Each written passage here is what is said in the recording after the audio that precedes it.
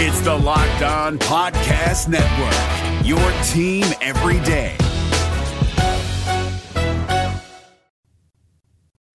Welcome to the party. I'm Sam Ekstrom of Locked On Sports Minnesota. On today's show, we draft the most underwhelming team of Minnesota Vikings. You don't want to miss that. Willie Beavers.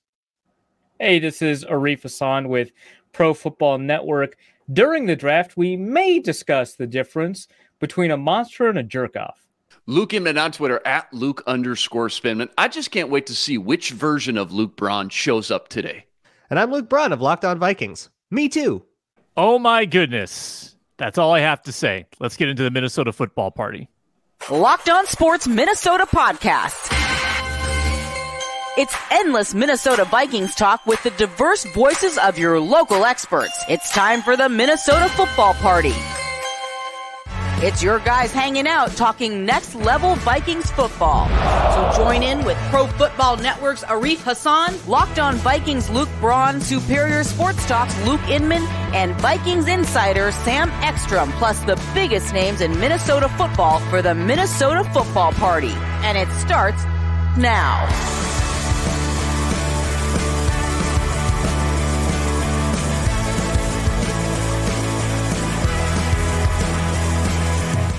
What's up, everybody? It's the Minnesota football party on a Thursday with the full crew. Myself, Sam Ekstrom, Luke Inman, at Luke_Spinman, Luke Braun, at Luke Braun NFL, and Arif Hassan of Pro Football Network, at Arif Hassan NFL. On today's show, 3 Vikings to keep, 3 Vikings to cut. Who do we go with?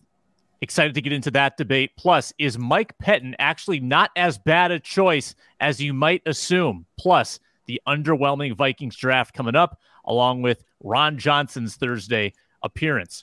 Today's show is presented by our new partner, FanDuel, the official sportsbook of Locked On. Make every moment more. Visit FanDuel.com/LockedOn today to get started. And you can find Locked On Sports Minnesota in a variety of ways on the Amazon Fire and Roku apps. Get them on your smart TV. Watch us on the big screen. You can also see those videos on YouTube. Subscribe to Locked On Sports Minnesota. Smash that subscribe button, and we're free and available on your favorite podcast app. Let's begin here, gentlemen. Keep 3, cut 3. I have given you a list of 6 Vikings veterans potentially on the chopping block. They are Harrison Smith, Eric Kendricks, Dalvin Cook, Adam Thielen, Danielle Hunter, Za'Darius Smith. You must take cap into account. So if you elect to keep them, you are not assuming a restructure. You must keep them at their number. Who are you keeping? Who are you cutting? I begin with Luke Inman. I really wish you at least would have put Jordan Hicks in there just to have one easy one. Just have one. They're all so difficult when you look at how much dead cap you're sitting with after just outright cutting the majority of these. Hicks, again, clean, $5.5 million off the books. I think they strategically set up that contract for a clean break this offseason if they wanted to, which I would assume they will. But anyways, I think I'm starting with Cook. I think we talked about it yesterday on the football party. In no way am I saying that running the ball isn't important, but paying your running back $15 million or more, it doesn't always equate to success in the NFL. The 4 teams who are paying the most for their running backs in the NFL didn't make the playoffs. Packers and Aaron Jones, Derrick Henry and the Titans, Nick Chubb and the Browns, Alvin Kamara and the Saints. And I mentioned this as well, 3 1,500-yard rushers this year. None of them made the playoffs either. Josh Jacobs along with Chubb and Henry. So I think it's kind of similar how we always talk about paying a starting quarterback rookie money and what it allows you to do with the rest of the roster. Kind of on a similar, smaller scale, finding a cheap running back that can offer just above average production. That's a huge advantage to building your roster when you weigh out the pros and cons. And I think as much as we all love Dalvin, I think just the production last year, for whatever reason, never came close to the price. So even with the $6 million dead, saving $8 million, rolling with Kene and Ty, maybe another day 3 rookie. I think that's the biggest no-brainer. Then it gets really difficult, though. Thielen, you save about 6.5. Harry, you save about 8. Za'Darius, you can save about 13.5. Kendricks, I think it's 9. Hunter, tell me if I looked at that wrong. I think you're actually in the negative. The dead cap is 18 million and the base is 13. A giant restructure last offseason. Yeah. Okay. Yeah. So kind of a mute point, yeah. right? Because I'm not cutting Hunter anyways. Too good. Got to keep some of these guys. And honestly, no one's seen more of a traditional box safety. Bynum, don't really trust him as a center fielder right now. I'm not cutting Harrison Smith. You got to keep some of these core defensive pieces. Maybe as wild as it sounds, I think Zadarius Smith, just given the least amount of dead cap on the books, I think it's only $3 million. He's going to be 31 next season, plus seeing him fall off the last second half of the season. On top of that, out of all the positions, when you look at the Vikings, I think edge, you at least have some viable depth to roll with Patrick Jones and DJ Wanham in a worst case scenario. So maybe as unpopular as it probably is, just for this exercise, I'm going to cut Zadarius, take the almost 14 extra million. If I really want, there's guys like Arden Key, maybe Marcus Davenport out in free agency for half the price. And then it comes down to, for me, Thielen or Kendricks. Thielen has so much more dead cap, 11.5 million more, just wasted. I just hate all this dead cap. Plus, I think, too, if I were to cut Thielen, I feel like you're almost pigeonholed to draft a receiver early in the draft, which I don't necessarily want to do with such a great cornerback class at the top. The wide receiver free agents, just from a quick glance, aren't great either. Linebacker, even if I cut both Hicks and Kendricks and roll with Asamoah, history shows you might be able to find a serviceable linebacker in the 3rd or 4th round. So Cook, Z, Kendricks saved about 31 million with 3 guys. 2 of those guys are going to be 31 at the start of next season anyways. A tough exercise for sure, Sam, but that gives me a huge chunk of money to dump back into free agency, maybe re-sign Alexander Mattison if I want, re-sign Dalvin Tomlinson, maybe Patrick Peterson, and most importantly, I think, now you got money to extend guys like Justin Jefferson and TJ Hawkinson. Yeah. Zadarius seems like the biggest puzzler to me. Arif, what would you do? I don't think that the defensive end, or I guess edge rusher depth, is there. I do not trust DJ Wanham or Patrick Jones to take the leap. I'm keeping Zadarius. To me, there's 3 players that have underproduced. They are Eric Kendricks, Dalvin Cook, and Adam Thielen. I love Eric Kendricks. I would not want to cut him, but this scenario requires that you cut 3, and there are 3 players that underproduced. Those are the 3 that go in the chopping block. I know that we have to take cap into account, and sure, I'm willing to do that. Danielle Hunter obviously is a lock in that scenario, kind of regardless. But Zadarius Smith freeing up $13 million, what are you going to do with that? Get another Zadarius Smith? That's the goal if you cut him, right? And you might as well just keep Zadarius Smith at that point in hopes that you save 13. It's, what's in the box. It could be another boat. I don't want to do that. I know what I have in Zadarius Smith. He's good. He's worth the extra 13 million to keep or cut, right? So for me, it's easy. Harrison Smith, yeah, you save 8. Again, the goal is to get somebody as good as Harrison Smith. And I don't mean 2017, 2019 Harrison Smith. I mean 2022 Harrison Smith. It would be tough to find that even then. So, I view the players that I'm cutting as having production. This is not talent, production that is potentially replaceable. Now, remember, I've defended Thielen all season in terms of the way that he's played, how often he gets open, and how he does when he's targeted. I do think that Eric Kendricks is not at the end of his career. I do think that he has been put into a bad position and that he can play well with the right defensive coordinator. I almost refuse to believe that he has dropped off this egregiously, but there are athleticism concerns. I am just going to take the guys that produced well. That seems very simple to me. So, yeah, you could save $3 million here, $8 million here, but that's what I'm doing. So you're keeping Smith, and Hunter, correct? And I have the exact same logic as you, Arif. Luke Braun, are you on Arif's side? Or are you on Luke's side or a different side? I think I'm on the same 3 people. Yeah, the Danielle Hunter thing, especially if we can't do clever cap stuff, that's obviously you kind of have to keep him because it doesn't even save you money in 2023.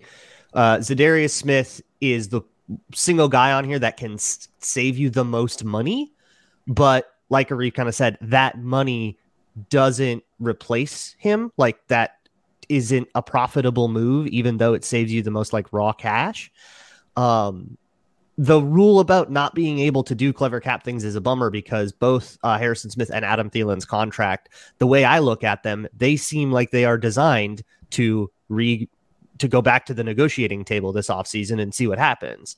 So if the options are cut or keep, that kind of goes against the design of all of it. And Unfortunately, cutting those guys doesn't save you all that much money. You save $6.5 with Thielen, and you save about $7.5 with Harrison Smith. You save almost 7.9 with Dalvin Cook. So I'll cut Dalvin Cook. I will cry and cut Eric Kendricks. I hate that. I don't want to do that. Yeah. But perhaps he can go somewhere where he his talents are appreciated on the defense. Yeah. And that kind of leaves me choosing between Harrison Smith and Adam Thielen on sort of the same, very similar. Yeah, it's sort of the same cap number, and it's just kind of which player would I rather keep. And I think with the way that those rooms are constructed, I would rather keep Harrison Smith. So yeah, I'm on the same three guys. Yeah. So we're keeping the defensive vets who seem to have something left in the tank. And we are getting rid of, generally, except for Luke, we're getting rid of Dalvin and Thielen. And to be honest, I don't know how much it weakens the offense. Like, I think the offense, offense would continue, I think, at about 85% capacity before replacing those bodies. And then you find replacements, and I think it gets it up to 90. Like, I think it's a small drop.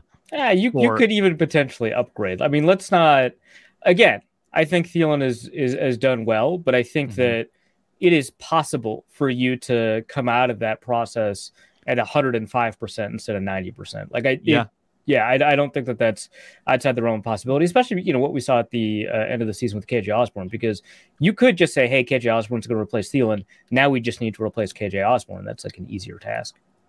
This is the third time I will have quoted this stat on Locked On Sports Minnesota this week, but I just want to tell Luke and Reef because I think it's interesting. Dalvin Cook's 8-man box percentage went from 30% Jefferson's rookie year to 26% the next year to 19% this year. So in theory, he should have gotten more and more efficient, and instead got less effect and less efficient with a negative yards over expected this year. So the yards over expected is a salient point, but I'll say this about that.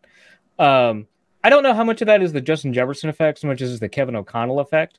Not only does he pass much more often than Mike Zimmer offenses do, but they put 3 wide receivers on the field more often, so you're less likely to match with the linebacker, and they spread out the offense more often, so you're less likely to have your overhang defender inside the box, so you're not going to have 8 in the box there. And running back efficiency is generally dictated by +1, -1 in terms of blockers rather than the number of defenders. So if you have 8 in the box and 8 blockers, you're fine. If you have 8 in the box and 7 blockers, you've got a problem. And so that is kind of, but like rush yards over expected from next gen does take all of that into account. So the fact that his efficiency plummeted, which I would argue is independent of that, is worth noting. I did also crunch his missed tackles forced per touch because I felt like it was much worse this year, and actually it wasn't. It was like right on par with the year before. Sam, what was his yards over expected the previous 2 years as well? Like Jefferson's rookie year's first year, and then you said it was in the negative this year. Was that a noticeable drop-off? Was that a slight, subtle drop-off? Was it kind of similar? Well, he's never been negative before, so it was definitely a career low. I can't remember top of head like how significant the drop was, but I think it was. He was near the bottom in the league in yards over expected this year, right? If not dead last. Yep. Yeah, he was bottom 10 for sure. For sure.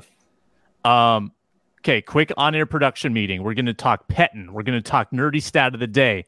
Ron Johnson needs a quick in-and-out interview. Arif will take his little call that he has, and then we will have our underwhelming Vikings draft. All right, before I tell you why Mike Pettine is not a terrible choice for Vikings defensive coordinator, I'm going to tell you about FanDuel and our new betting partner, the Locked On Network. They are one of the top sports books in the world. They have so many great features that make betting on sports fun and easy. And this is how you get started at FanDuel. Make your account, make a $5 bet, get $150 in free bets guaranteed. Sign up at FanDuel.com/lockedon. FanDuel has all your favorite bets, money lines, point spreads, player props, same game parlays. We'll be making a $500 parlay at the very end of the show. So check it out on their app. Safe, secure, easy to use. Remember, $5 bet, get $150 at FanDuel.com/lockedon. Make every moment more. Guys, I don't think any of you would agree with this, but I don't think Mike Pettine is a horrible choice. I've talked myself into Mike Pettine as an internal hire. Here's why. Tell me why I'm wrong. Seems like a courtesy interview on the surface, but I'm not going to devalue the continuity aspect because he knows the personnel that he's worked with for 1 year. So I think that's a plus for him. Even though he might have been part of the problem with Donatel, I'm still going to put a lot of that on Donatel. Mike Pettine, 7 out of 10 years as an HC or a DC, had a top 10 pass defense, which obviously that needs the most fixing on the Vikings. And the other 2 of those other 3 years, they were 12th and 14th. So always in the top half, almost the top 10. Pettine was let go from Green Bay in part because he was not LaFleur's guy. Not necessarily because he was a bad defensive coordinator. LaFleur just wanted his guy. Pettine's defenses in Green Bay were 9th and 13th.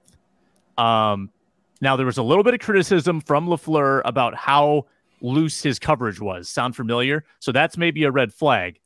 But he was a huge upgrade from Dom Capers. I don't hate Mike Pettine. Why should I not like Mike Pettine? Is it because he's in-house? Is it because he was in the building? He has the stench of Ed Donatel? Luke Braun, tell me why I'm wrong. I went over this at length on Locked On Vikings today. Yeah, a little bit. It's, I guess my question about Mike Pettine is, what problem does this solve? And if your argument is, well, it makes the coverage better, then I guess that would be the pitch. But if that's a good argument. What? But I don't believe it. Okay. I was just like, it's a weird thing to dismiss, is what I was just getting at. That's what it sounded like. Yeah, well, I was getting there. I don't believe that he will fix the coverage because the problem with the coverage is the same problem that Pettine coverages had. And yeah, there is a little bit of, unless your argument is that Ed Donatel specifically was the issue inside the defensive room and everybody else in that defensive room was doing just fine, which I think is a little too charitable to everybody else in that defensive room. I kind of feel like, yeah, there is a little bit of blame for Mike Pettine. I get that he's very close to Kevin O'Connell and kind of a mentor to Kevin O'Connell, but I do not think that this solves enough problems. Okay. I don't really view it as like problem solution in the same way. Like, to me, it's just, will it improve the defense or not? And obviously you want to balance that against the potential other candidates, but there are like some pretty interesting circumstances, right? With like looking at Mike Pettine defenses. So for example, the 2013 Buffalo Bills were like 20th in points allowed. They were 4th in DVOA. They had an all-time awful offense headed up by EJ Manuel, gave them awful field position, terrible turnover luck, right? 4th in DVOA. Right. These are pretty good defenses, generally speaking. I think the 2018 Green Bay Packers defense was not great, but I think the following 2 defenses in DVOA, which is a loose approximation of EPA, were in the top half. Right. Generally speaking, he has not coordinated bad defenses. I don't count the head coach years because he wasn't calling plays for Cleveland. I don't think he was that involved. So I don't really like, there's a huge negative reputation for him based off of, quote unquote, what happened in Green Bay, which I find interesting because Green Bay has just not found a defensive coordinator over like the past 7 years. Like, they just haven't been good on defense. And like, at what point are we going to assign that completely to a defensive coordinator? If you want to dismiss the early years with the New York Jets or Baltimore just because of how talented those units were, that's fine. But I think that like uncovering a lot of that Buffalo Bills defense, like Nigel Bradham and Aaron Searcy and Jairus Byrd, who did not succeed anywhere else, by the way, got a huge contract in New Orleans, did not succeed anywhere else, right? That defense was good. It was really good. Like Kyle Williams, Marcel Darius, like, it was a good defense, right? And a lot of that defense was not good before he arrived, which is why he got a head coaching job immediately afterwards. I'm not promising that he would be a good defensive coordinator. I just don't understand why there's a negative reputation attached to him as a DC. It doesn't make sense to me. And I think too, knowing what happened to his predecessor, it's not as if Pettine is going to say, all right, run it back, guys. Same thing we learned last year. Let's do it. There's obviously going to be flexible in his coverages. Like you take a look at what he did with the Jets, like a very, very much. I mean, having Darrelle Revis is like a really, but like very much like blitz heavy man coverage type stuff. With the Buffalo Bills, it was a little bit different. They did do a lot of cover one, but it wasn't nearly as blitz heavy. They mixed coverages a fair amount. Green Bay was a lot of cover 3, cover 6 stuff. Like they're all different coverages. Like, I don't know why he would necessarily be married to a coverage type. Now, obviously, Kevin O'Connell has a preference for what he wants the pre-snap look to look like, which is going to dictate to some level what kind of coverages you're capable of running, because that's where your players are just going to start the snap off at. But he seems like he's flexible enough to adapt the coverage to the players that he has based off of his history as a defensive coordinator. Like, I don't know. The objections that I have seen, and I have not searched for them, so I maybe haven't seen a lot of them, to Mike Pettine seem to largely be objections to like what he did in Green Bay, which is like, well, the people before him, the people after him didn't do well either. What Donatel does, which is like not historically all that related to what Mike Pettine has done. So I don't know, man. Here's Pettine's DVOA defenses. Like you said, started out red hot with the Jets, Rex Ryan, Darrelle Revis, great defense. So if you want to put an asterisk by that, you can. But first 6, just run man coverage. You got Antonio Cromartie and Darrelle Revis. What are we doing? Do it. Yeah. And then, as Arif mentioned, the 2013 Bills defensive coordinator, 4th DVOA in the league. And then with the Packers, 29th, and then a big leap forward, but still middle of the pack, 15th, and then 17th in 2019 and 2020. So started out red hot. The Bills year, I'm with Arif. The Bills year really sticks out to you with what he did with that player personnel. I would prefer a fresh approach. Brian Flores seems to be the big buzz name. I would love it. You go get him 1 or 2 legit corners. Desai, you guys kind of talked me into that. Arif, your breakdown on him, what he could do with just our player personnel with that background, possibly introducing more of a hybrid 4-3-3-4, maximizing whatever players they do best. I was really intrigued with that. I do understand your guys' point as far as like, he's not as stubborn as maybe people are making it sound. And he did show some flexibility this year. And to your point, Sam, like he's not just going to run it back, copy and paste. All right, let's try it again. All right, it's going to be different this time with less defensive veterans on the team this time around. Right. So I get it. I would like to start fresh, start clean, new approach, especially the options out there. I'm intrigued again by Flores and Desai, but I don't think it would be the worst thing in the world like a lot of people are making it sound if they did run it back. Yeah. How do we know that Brian Flores would be good? Like, I genuinely don't. I don't think we know that any of these guys would be good. That's why I'm trying to approach it as like, okay, what is the strategy that it represents, and do I like that strategy? But I don't know. It's just like there's differing levels of excitement about a bunch of these names, and it just feels like there's very little information that would tell us very much about how these people would perform. Well, if we're going off the DVOA with Pettine, then we can go off the DVO with Flores. It was 11th and 10th in Miami. He's like the head coach, 2021. Right? Like he wasn't calling plays, right? Yeah, Pettine has the most information, and it is somewhat conflicting. I would argue generally positive, but somewhat conflicting. But it's just like people are really excited about Desai, and Luke, I did sell you a little bit on that just because of kind of the history of the way that those fronts can work. And then people are excited about Brian Flores, and it's just like, well, I don't like. He was a linebackers coach in New England, right? Which, like, I'm excited about Gerard Mayo, linebackers coach, but I know that Gerard Mayo was the defensive coordinator there. Like, that's kind of a difference, even though he's a linebackers coach. Like, was Brian Flores also the defensive coordinator? I don't think he was the New England Patriots, right? And I don't think he called plays for the Miami Dolphins. So, like, it's not that I think he'd be bad. Just like with Ryan Nielsen, I have no idea what this would represent. It's more, I find the enthusiasm for a lot of these guys really interesting because there's just not much. Like, to me, it's more I'm open to kind of whatever's going to happen here. I could just as easily see it being good as bad. And a lot of people are like, yeah, Brian Flores, he's a really great defensive mind. And it's like, is he? How do you know?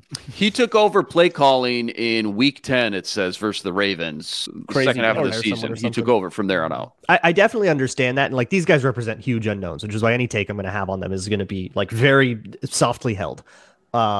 But I'm definitely sympathetic to Vikings fans who don't want to hire an in-house candidate like 10 days after the defense single-handedly destroyed a 13-4 season.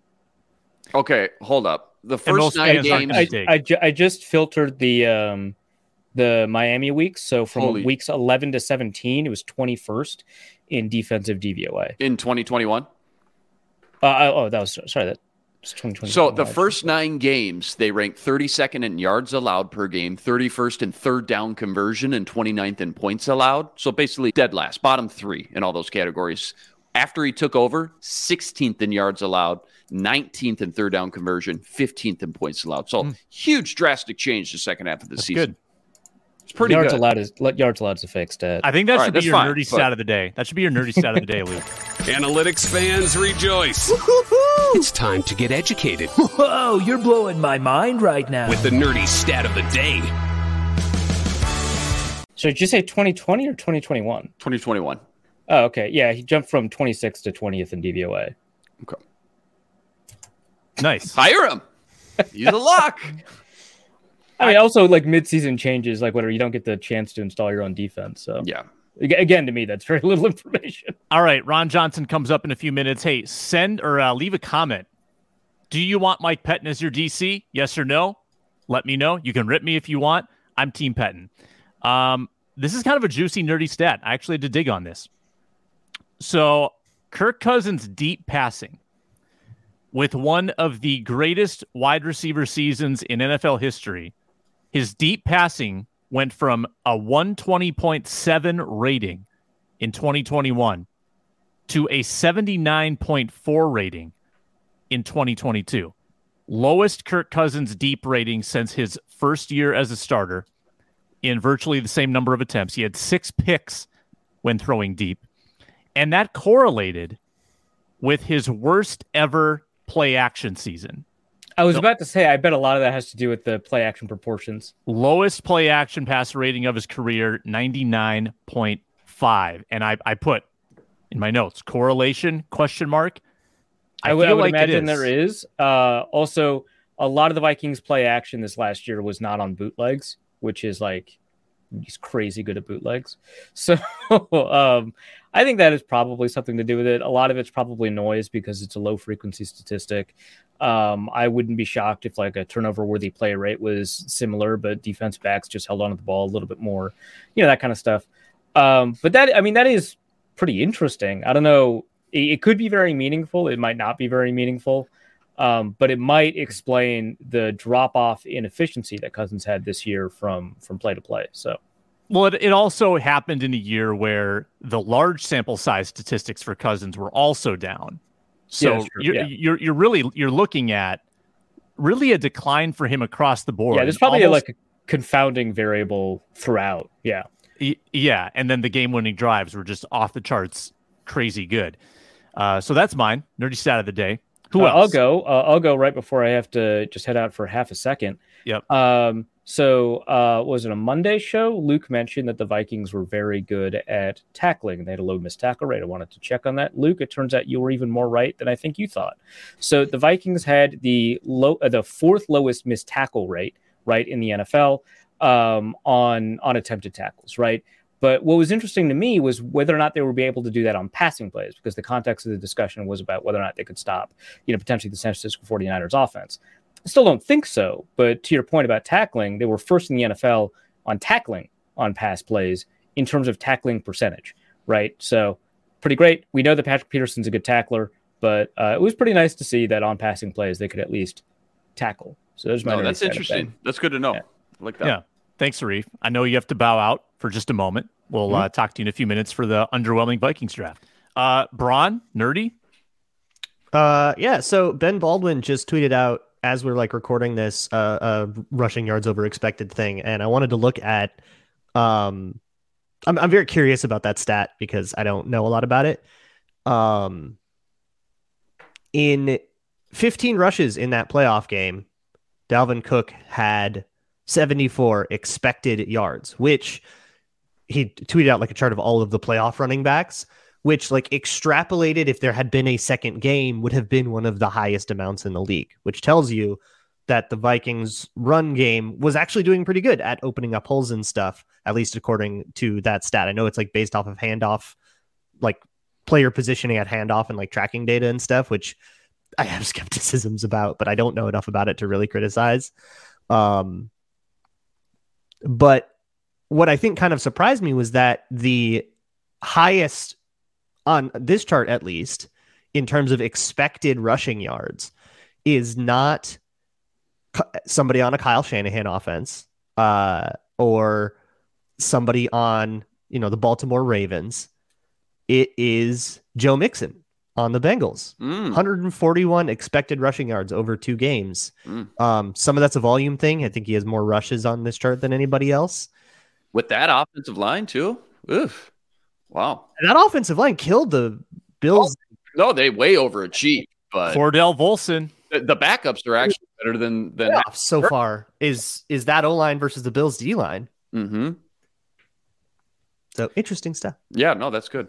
Inman, did you have another one in the holster? The DVOA stuff. 6 of the final 8 teams last week all ranked in the top 6 in DVOA. The only 2 that didn't, Giants and Jags, they both obviously lost. The only kind of surprise, the 5th DVOA team, the Bengals, as Luke just mentioned, upset the number 1 DVOA team, the Bills. But just top to bottom, if you're a DVOA hater during the season at all, especially as like a Vikings fan, super hard to argue with those numbers equating to success when you just look at the final teams remaining.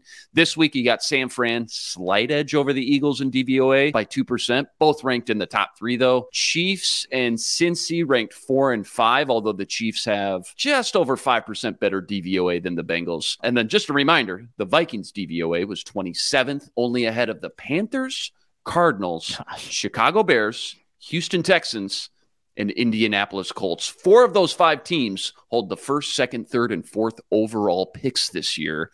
Panthers hold the 9th overall pick. So again, for better or worse, more times than not, DVOA, man, just wildly accurate this season, predicting team success. Gosh, are the Vikings looking at a 7.5 win total over under? Well, they're a 4-win team. Clearly, they don't do anything well, and there's no good players on it because of that. Right. I logged on to a website and looked up some numbers, and I know better. So I have one more I wanted to say because people need to hear it. Zadarius Smith and Danielle Hunter are the only edge duo in the league who are both in the top 10 in pressures total. And this is including postseason as well. Zadarius Smith 4th in pressures with 80. Danielle Hunter 6th in the league with 76, tied for 6th. The only person who can still leapfrog him reasonably is Hassan Reddick, who's still playing and is just one behind. If that coverage had been even mediocre, like if it had just been mediocre, that defensive line, player for player, had such a good year. Tomlinson, Phillips, Zadarius, Hunter, Tonga, Odamewo, like a lot of guys played above average football. And as a group, it just felt like they couldn't make a real impact because the coverage was so bad. Make sure to check out... Just real quick, going back to the first exercise, I didn't want to cut Zadarius Smith because of that fact that Luke mentioned. I know they were both in the top 10 in pressures. In that exercise, wanted to show a specific example. If you're just trying to save the most money, Zadarius saves you the most money without just sitting there with a bunch of dead caps sitting in your lap as well. Probably unrealistic that they would actually cut him, given how productive he was, especially when healthy the first half of the season. First 8 games, he was dominant. Maybe the best pass rusher in the entire NFL, honestly. Top 3. Just looking at the cap situation that Kwesi's facing, he would save you the most money with the least dead cap. Yeah. He had an Everson Griffin-esque start to the season. Griffin, a notorious fast starter, and then a slower finisher. Zadarius had that, probably worn down with that injury, as he admitted. Make sure to check out Locked On Sports today. The biggest stories around the sports world in 20 minutes or less. Instant reactions, game recaps, Locked On's take of the day. Find it on YouTube and wherever you get your podcasts. Once we get Ron Johnson in, I want to ask him which quarterback he would build a franchise around if he could today, Burrow or Hurts. Is there a conversation there, or do you think it's obvious one way or another? Ron's not here yet, but I'll start the convo. Luke Inman, you have a thought on that? Sorry, I missed it. All I heard was Burrow and Hurts. What was the question? Am I breaking Who would you build around? Who would you build a franchise around? Who would I build around? Yeah. Joe Burrow. I love him. I love a pure pocket guy. Here's the thing. Mobile quarterbacks scare the heck out of me when I'm building a team. For one game or 2-3 years, sure. But they just have a tendency, and history shows they will break down eventually. They're not as consistent. One thing that nobody gives Kirk Cousins credit for, guy never misses a game because he's never outside of the pocket. He doesn't take any big hits. You need durability at your quarterback position. Love what Jalen Hurts has done the last couple of years. His development just from last year to this year after they got him A.J. Brown, night and day, outstanding story for him. And I'm sure the Eagles pay him a monster contract and build around him for the next 5, 6, 7, 8 years. But for me, Joe Burrow, pure pocket guy, I love everything about him. And I think he ticks a couple more boxes than Jalen Hurts outside of once you get past the mobility and the athleticism. Better pure pocket quarterback, in my opinion. I wonder if that's not really a bad answer here.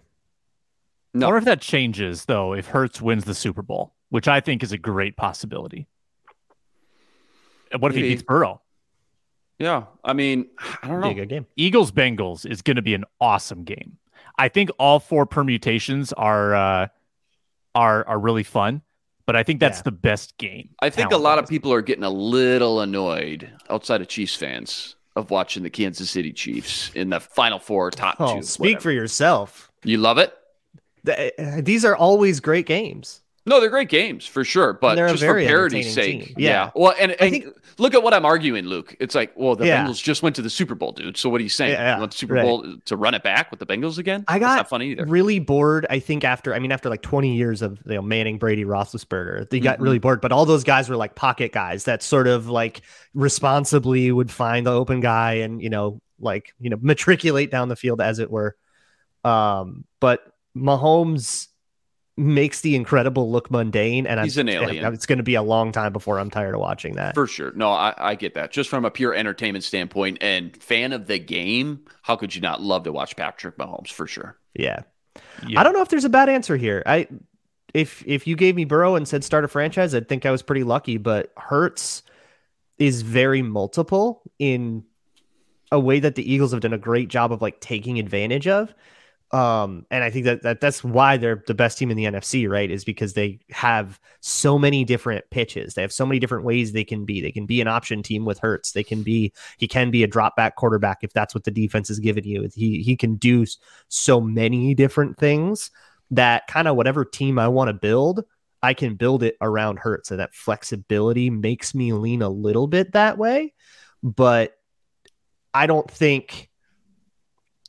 Like I could see myself, 10 years after that experiment, I could see the Joe Burrow team being better on the whole. But that multiplicity is very attractive to me, I guess. If Mahomes can play well, if he plays at all and he plays well, like the guy is an alien. It's almost like if he plays, he does play well. There's no question. Yeah. If he's on the field, he's playing well, and he is playing. Yeah. Yeah, he's an alien. That looked unheard of. That looked so painful. That looks like such a bad injury. Somebody threw up on my timeline highlights of the Bucs Chiefs Super Bowl, and it was like the amount of sacks that he was avoiding and then still getting passes off downfield in the corner of the end zone while he's being dragged to the ground were just insane. And it's almost like he lulls you to sleep because he just does it every game, almost once a drive kind of thing. It was just kind of mind-blowing to see that again. I kind of forgot about it. Why don't we do our parlays? Let's get that rolling. Arif can join midway. But last week, we did a $500 parlay each. Luke, the lone winner. Congratulations. A Dak interception and Travis Kelce, like 6.5 receptions, and he had 14. Dude, both my bets hit in like the first quarter. Kelce had like 6 catches in like the first 3 drives. It was nuts. That was crazy. Luke Braun, why don't you lead us off? So I'm going to go with double touchdown scorer this time. I'm just going to go with the 2 of the more likely guys, I think, and hope that it gives me good odds, which it does. I'm going with A.J. Brown and Joe Mixon. Going off of what I just said about the Bengals run game appears to really be setting him up for success, especially down in the goal line. They use him on the goal line plenty. And that A.J. Brown-Jalen Hurts connection is one of the best in the league. That gives me plus 410. Ron Johnson joins us now. He's at 3. Ron Johnson, the Ron Johnson Show host, Mondays, Tuesdays, Wednesdays, roundtable on Friday. Ron, we were just debating which quarterback would you want to build your franchise around right now, Joe Burrow or Jalen Hurts? Oh, that's my only 2 options? Yeah. I'm going Kirk Cousins. No. Me personally, I mean, if you look at Jalen Hurts versus Joe Burrow, I personally would go Jalen Hurts. I like the way he gives you the ability to run. I feel like if I'm a coach and I can make it work, so you look at Patrick Mahomes' his ability to move. You look at Josh Allen, his ability to move. I think in today's football, long term, it's going to be more of value. Now, he did get a shoulder injury, but also Joe Burrow had the knee injury. But I'm going to go Jalen Hurts just because of the type of offense I would want to run. And as you look at, like, teams that can build around, the offensive line versus quarterback, which one is better? Is it the chicken or the egg? Is it I need to have a bunch of receivers and decent running backs, or do I need to have a great running back and a few receivers? At the end of the day, Jalen Hurts becomes an additional back. Now, I know, again, that shoulder, him taking hits might not be a long-term, 15-year situation. But if I'm going to build now where most owners are looking like, give me 7-8 years to try to get to a Super Bowl, I'm going to go Jalen Hurts. Yeah, interesting. Luke Inman, what do you got for Ron Johnson? Hey, Ron Johnson. Speaking of quarterbacks, just curious, your take on the quarterback carousel we could see take place this offseason. Last few years, we've seen a lot of big moves with teams trading like early draft picks for established superstars.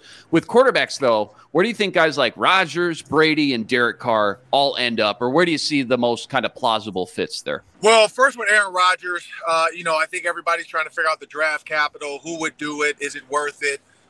The Jets, it sounds like, are willing to leverage their entire future for 2 years with Aaron Rodgers, which I get it. When you've been that bad, but you feel like your window with this defense, these offensive weapons, you look at the players they have. They're going to get their running back next year. Breece Hall will be healthy. He came out the gate punching, swinging hard. So they're like, man, if we can just get a guy that can keep us in games, that can win games for us. Aaron Rodgers is that guy. Aaron Rodgers also wore green in Green Bay, so going to the Jets, he's not going to have to change much. I mean, he might have to throw away the yellow portion of his gloves and his cleats, but he'll still be able to use the green and white cleats. He'll be able to use the green socks, and so that's an easy transitional move. We look like a guy like Aaron Rodgers. Now, the Raiders and Aaron Rodgers, I mean, again, it's Las Vegas. I just don't personally feel like that's the way to go. I think if you look like a turnkey type of team, meaning defense is ready to go, running backs in place, offensive weapons are there, I'd say the Jets. When you look at Derek Carr and you look at these other guys, I mean, this has happened before in the NFL. It just doesn't happen this often where it's this many guys, but it's happened before. It's the fun part of it. I mean, honestly, this makes our jobs a lot more fun.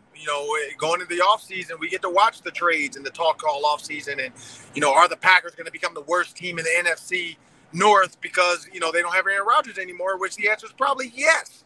I picked the Lions last year to be second in the division. If that happens, I think the Lions could win the division. I mean, I think the Lions have a chance to compete with the Vikings to win the NFC North for the first time since probably Barry Sanders, and I don't even know if they won it then. But I think that's the key when you think about this team and these quarterbacks. Sorry, this league, not this team. These quarterbacks in this league. I'm excited to see what happens. But I think the easiest one to kind of piggyback is Aaron Rodgers. I think he's going to be a Jet. Mm-hmm. Ron, what do you got? Well, now I'm curious. Rank who you would start a franchise with: Joe Burrow, Jalen Hurts, Kirk Cousins. Well, I'm going to go Jalen Hurts 1. I'm going to go Joe Burrow 2, and I'm going to go Kirk Cousins 3. I actually sat here this morning, and because I've been having this weird debate with a guy that I don't know what his problem is. He's like got a hard on for Shannon Sharp and Clinton Portis, and he's upset that, I'm backing guys like Portis and Ed Reed and Shannon Sharp. And I don't know why. He thinks he's holier than thou, and he's like, So I thought about that because I'm like, in sports takes, we all, stand our ground. And he tried to say, like, Stephen A. Smith needs to be humbled. I'm like, man, we're just doing a job. Like, we don't need to be humble when we're talking sports. Like, shut up.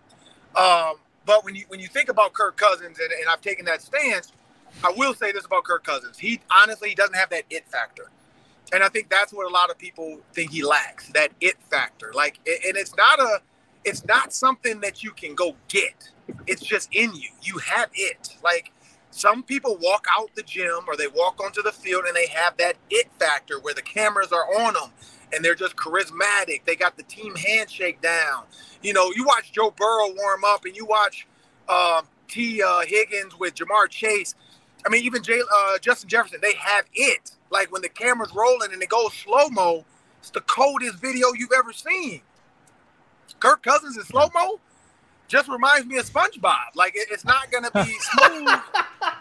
It's not going to be smooth and clean. And I think that's why so many people hold him back. Like, the Bengals last week had the coldest videos I've ever seen for pregame warm-ups. And so Pat Mahomes warming up, he's done it too. He's had the cool moments. He does the things with him and Travis Kelce. Some players just have it. And I think the Bengals had the coolest pregame videos ever by a social media team I've seen. But, you know, that's just not what you're going to see out of Kirk Cousins. And so that's why I think people are hesitant, even when he was at a young age. We're hesitant to say this is our franchise quarterback, or he should be a franchise quarterback, because it's not that it. So if I'm picking between those three, I got to go that route. But I think Kirk Cousins can get a franchise going. He's getting it going with the Vikings. How much longer does he have in the tank? I think that's going to be the question. Well, it's going to be interesting this weekend, Ron. I think you went on record saying Eagles-Bengals is the likeliest matchup. Yep. But we'll get into more specific predictions tomorrow on the roundtable. Thanks a lot for joining, Ron. No, appreciate you guys. Thanks, Ron. At 3Ron Johnson on Twitter, host of the Ron Johnson Show, Arif Hassan rejoins us for our Underwhelming Vikings draft. These are the parameters, guys. I've got the last 5 drafts laid out for you in a nice little Excel spreadsheet. We're going to pick a 6-person team.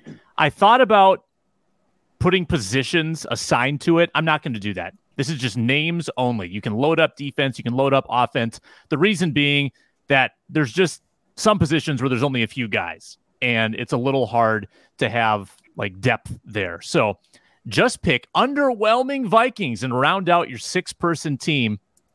Why don't we start with Luke Inman, because he's winning our parlay contest so far, and then we'll go around the circle. Chief gambler. Yep. Our big dog right now. He's winning the crown.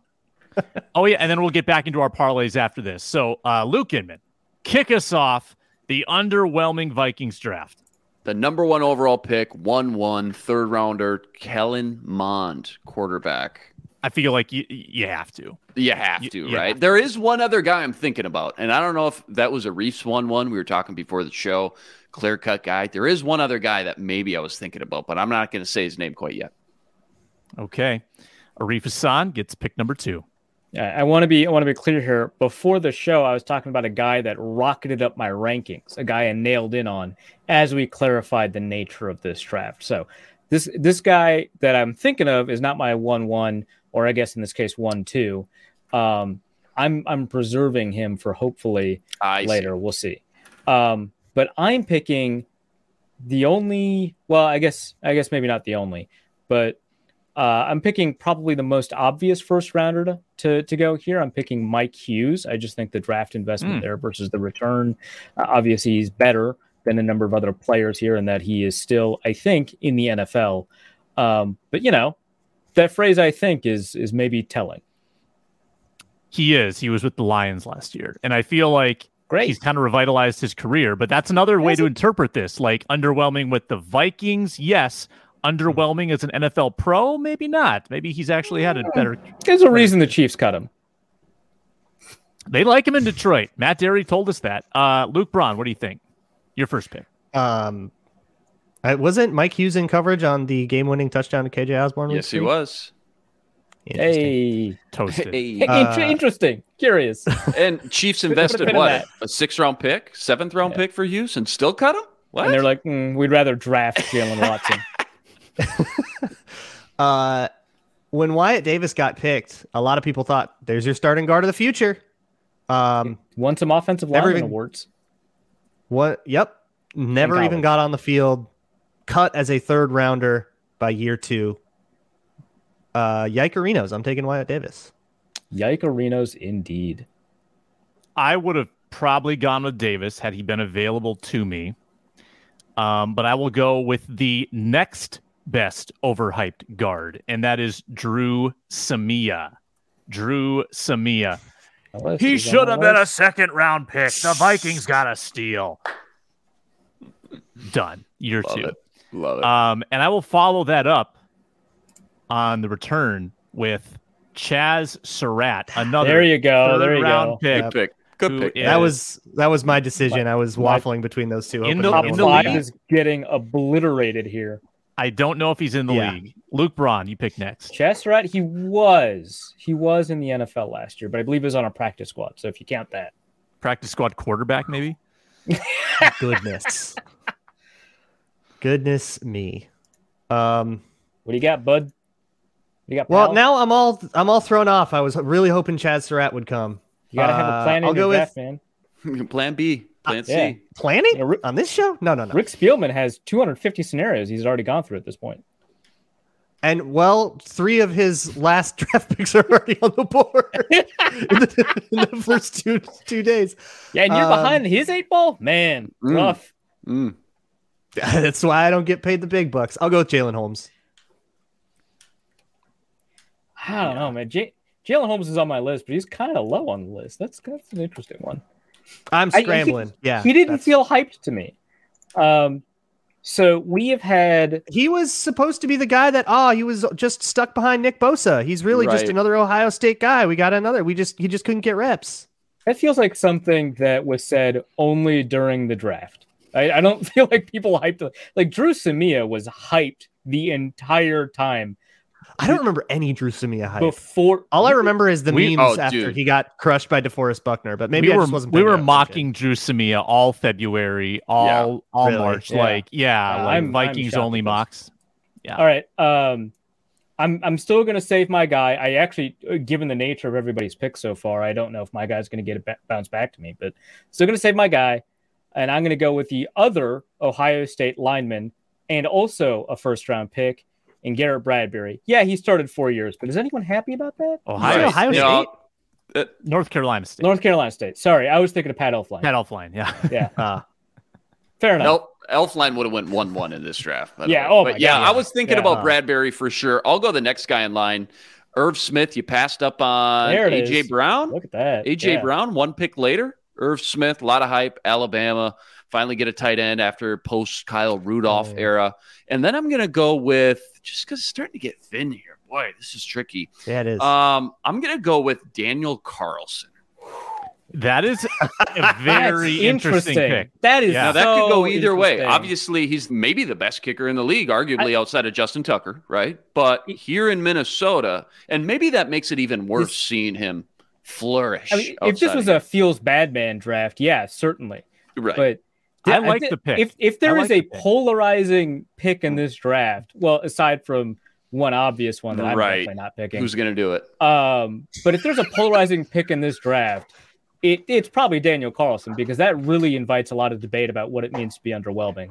Definitely. Which, by the way, no criteria. Sam has not set a criteria for what it means. This is a vibes draft. Right. Anyway, it's me, right? It's you. My guy is still there. You're the problem. I am the problem. I am drafting Austin Cutting, long snapper. Wow. Let's go, baby. Value. There was so much made about his, what was it, Air Force? Perfect. Yeah. Air Force. Perfect. PFF said he was perfect as a long snapper. He didn't have one snap wrong his senior year. And I think he had one in his entire career that went wrong, and his Senior Bowl. Let PFF Sam tell you about his Senior Bowl. Oh, my God. He took down Dan Bailey's career in 2020, literally, single-handedly. Austin Cut. Austin Cut. God, that's good. That's great. Very, very good. Luke Braun. I'm thinking about being that guy. No, I would love it. I would hate for you to be more hateable. Would I get in trouble? Look, I can't do it. It's tough. I don't think I have it in me. It's tough. Dude, I mean, you could just defend yourself and say it's all between the lines here. We're just talking about. Yeah, but you can't do that on the poll, right? No, you can't. That won't get me votes. I'm just saying what you could say on the show. That's all I'm saying. This isn't like a ballot measure where you get a little paragraph. You have to take it to the judge, and the judge says that's the bad language. You got to redo it, and you got to do it. Is he better value as a 6th round pick than a 3rd round pick? That's maybe. At a certain point, maybe you just kind of throw him in. Yeah, there's not a ton of players. I'm going to go with Olabisi Johnson. What? People said he was going to be wide receiver 2. There was a moment, and he still might be if Justin Jefferson wasn't the greatest receiver in the NFL. But factually, he was, right. Like he was wide receiver 2 at the beginning of 2 separate seasons. You to tell me a 7th round pick is going to do that on a regular basis? Picks in. It's already in. Cards in. Picks in. Commissioner said it. It's over. Talk about a guy who absolutely overperformed his draft slot. My God. I'm going to be honest. I thought Picks he did in. a great We're not going to take it back, but Dylan Mitchell and it just got him mixed up. You mixed him up with Dylan Mitchell? Oh, that's hilarious. That you can put in the tweet. That will let you put in the tweet. Nope. It's okay. It's all right. I screwed up. I put in the wrong pick. I was in my brain. Was it the Ravens that did that? Didn't that happen? They got the wrong player? Yeah, it was like the name got wrong. It happened on it happened famously on The Bachelor one time. The Bachelor called the wrong girl at the rose ceremony. Well, was it binding? Didn't yes. It feels like a show that's loose with rules. Okay. Steve Harvey announced the wrong Miss America. Miss Universe. Miss Universe. Oh, yeah. And it's like it's Steve Harvey, so he's joking, right? Classic Harvey. Classic. Good one, man. Apparently this was a design issue with the way the card was written. Right. Or how about at the Oscars when the guy read the wrong picture of the year? Moonlight. Yeah. Ooh, rough. Rough, dude. Wait, whose pick is it? My pick, Janarius Robinson. That's all right. There's a lot of hype for that. It's slim pickings now, man. So no, I actually like that. It is slim pickings. He would have been on my radar for sure. I actually like that. Yeah, I feel like the controversy gets really ratcheted up now. So the 2020 draft was not good, and but it wasn't they're all sitting there. Bad. Right. Yeah, like it's right. Like Dan's still on the team. Like so we got to get through 2021. Like, who you taking Brandel or special teams captain Josh Metellus? Like it's tough. Oh yeah, no one is picking Brandel or Metellus. No, that's for sure. Or Osborne. What I mean is, by all means, go ahead and pick them. Yeah. I'm going Wanham. I get it. A lot of hype. A lot of hype. He is on my short list, not at the top of my short list, but I definitely get it. Mm-hmm. Back to Brun. Boy, oh boy, was there a lot of Zach Davidson hype. Dang, good pick. Sniped. Good pick. All right, I'm going to go with a probably pretty spicy one, given that there's just not enough time. I'm going to go with Andrew Booth. Yeah, that's a good one. If he was there at the end, I would have had to pick him. I would have had to. For me, it was like heading into Sam's first pick on the turnaround, it was like Zach Davidson 1, Andrew Booth 2. Yeah. I was really hoping for Davidson. And even when he was healthy and on the field, he didn't necessarily wow anybody either. It definitely feels super unfair, but we are running out of space. We're running out. All right, I'm going to go with Amir Smith-Marset. A lot of hype around him for a little bit. And then I'm going to go with Troy Dye. I don't know if it was just me hyping him up a little bit. No, I think that's fair. Troy Dye was on my list. And Amir Smith-Marset was not on my list, but I was just thinking about it in terms of like as a draft prospect, but as a future Viking, which is probably the best way to evaluate this. Right. Insane amounts of hype. Totally. Every training camp. MVP. Yeah. Offensive MVP. All two of them. Yeah. Yeah. Okay. It's on. Okay. We are running. Oh, man. Well, if we're going after these guys, I've got a couple of guys in mind, but I think the one that drew maybe some of the most discussion, I guess, Jalen Twyman.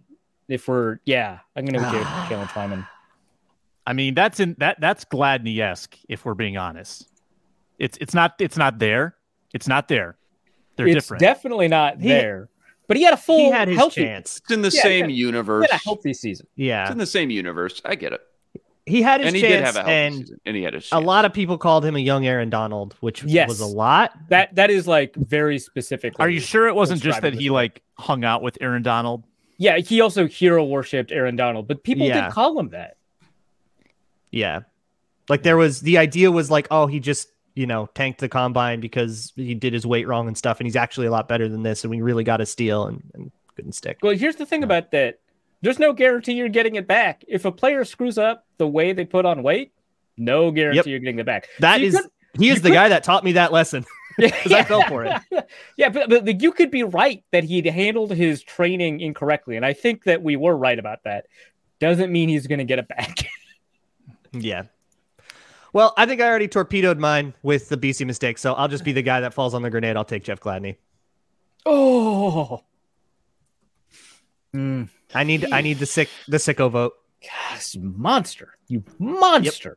Yep. Well, let me ask you that. Like, how much time needs to go by until we have a draft and it's okay to take Jeff Gladney? Like, nobody goes, oh, dude, that's messed up. No, there's no amount of time. Yeah. No amount of time. The Vikings really whiffed on Kenichi Udeze. Really? Dude, Ray Caruth. All right.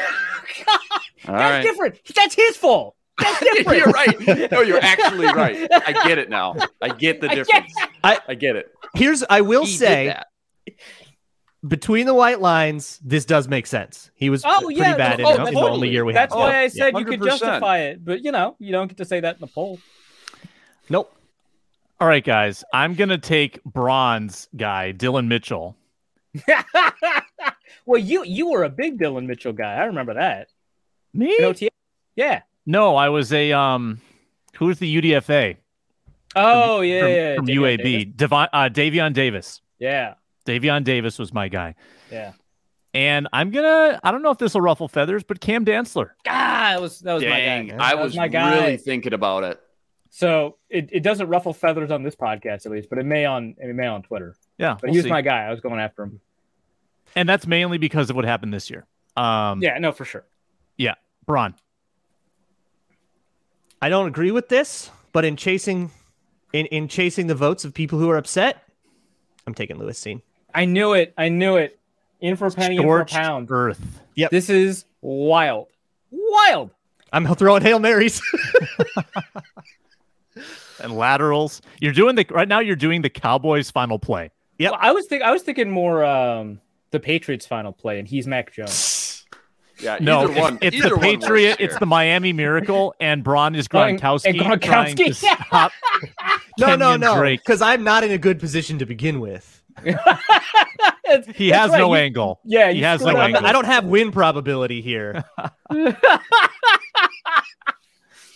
Man, there's okay. So I complained the entire show about the thinness here, but now there's just so many people with even value. I almost want like another. This is tough. Right. This is tough. Yeah. Clock's up. Sam, you're on. No, it's fault. You missed out on the free agent. I thought the fax machine was what was it, Elvis Dumerville? Yeah. In that case, the fax machine wasn't working in favor of the Ravens, but the Ravens did not get the trade in. Right. I'm going to assume because of a fax machine error. Do we think it was the same fax machine? No, because unless the Ravens gifted it to Denver. It was Denver's fax machine. It was Denver's fax machine that made it possible for the Ravens to grab Elvis Dumerville, giving them some sort of karmic whatever. I don't know. The Ravens also benefited from not getting that trade in, so I don't know. But, whole fax machine cycle. Anyway, so I don't want to give out my other name just because I don't want someone to pick it, right? Or I guess the one person to pick it. But yeah, both of the guys on my list are linemen, and I had a guy in mind the whole draft. I've changed my mind at the last second. I'm going to go with the guy everybody was actually cheering for, which makes sense here, Kenny Willekes. Three-time captain. It's supposed to be like a third-round pick. Yeah. Was accused of being unathletic simply because he did poorly in every combine test, merely for that fact. That's it. And then he did a bunch of somersaults, and that convinced a bunch of general managers of nothing at all. True. All right, Oli Udoh or Ed Ingram. I thought about Nate Stanley just because everybody hypes up a quarterback. Even if we draft him in the 7th round or UDFA, we always hype him up into training camp. I'm going to go Oli Udoh. Even though he's a late pick, boy, we hyped him up quite a bit. Long, wingspan crazy, got the prototypical size and strength coming from Elon. He's a project, guys, but just give it a few years. This is after you retweeted Kraserific saying, actually, he's actually been pretty good at tackle. I did, yeah. Don't attach that to this poll, please. Don't do that to me. I could have went with Ed Ingram. I almost went with Ed Ingram. Ed Ingram would have been that because I had already gotten Booth. I was like, well, if I'm going in on rookies, you know? Right. And I Ed like Ingram, Udoh. pretty bad this year, but I'm going with Udoh. Mr. Irrelevant. There it is. Lock it up. Fun draft, Sam. That was a lot of fun. It was. So I have some regrets. I got ripped in the comments last week for being too much of a stickler on time. And as a result, I have gone way past an hour. So you can be happy with me. We do need to finalize our parlays. Hopefully we can get through it very fast. I got mine. Here, I'll rip it out here real quick. I'm going to go Jalen Hurts over 48 rushing yards. That's minus at 114. And can I double down and take Jalen Hurts over 9 carries at minus 186? Does it let you on the bet slip? It does for me, yeah. Yeah, that's same game parlay. So it's Hurts what? What's the second one? 9 carries or more, over under 8.5 at minus 186. So I cannot repeat a player prop, right? That, Luke said that it worked for him. No, I can't. You can't say like Jalen Hurts over rushing. Oh, that's correct. I put that on my bet slip. Oh God. So Inman, I need the final odds. Plus 135. Okay, and Braun, back to yours. And Arif, for the record, Braun said Brown and Mixon touchdowns. Was that first touchdown or anytime? Anytime. All right. Arif? All right. I'm so upset. Okay, hold on. Do you get rattled and you make mistakes when you get sniped, all right? It happens. I got sniped 3 times in the draft. I had a perfect draft.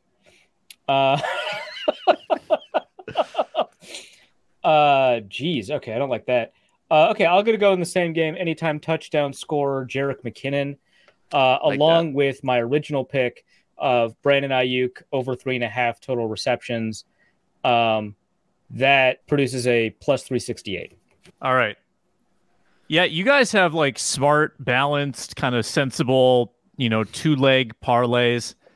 I'm not about that life. Like a plus 1,000? I'm doing 4 anytime touchdown scorers. Wait, you can do 4?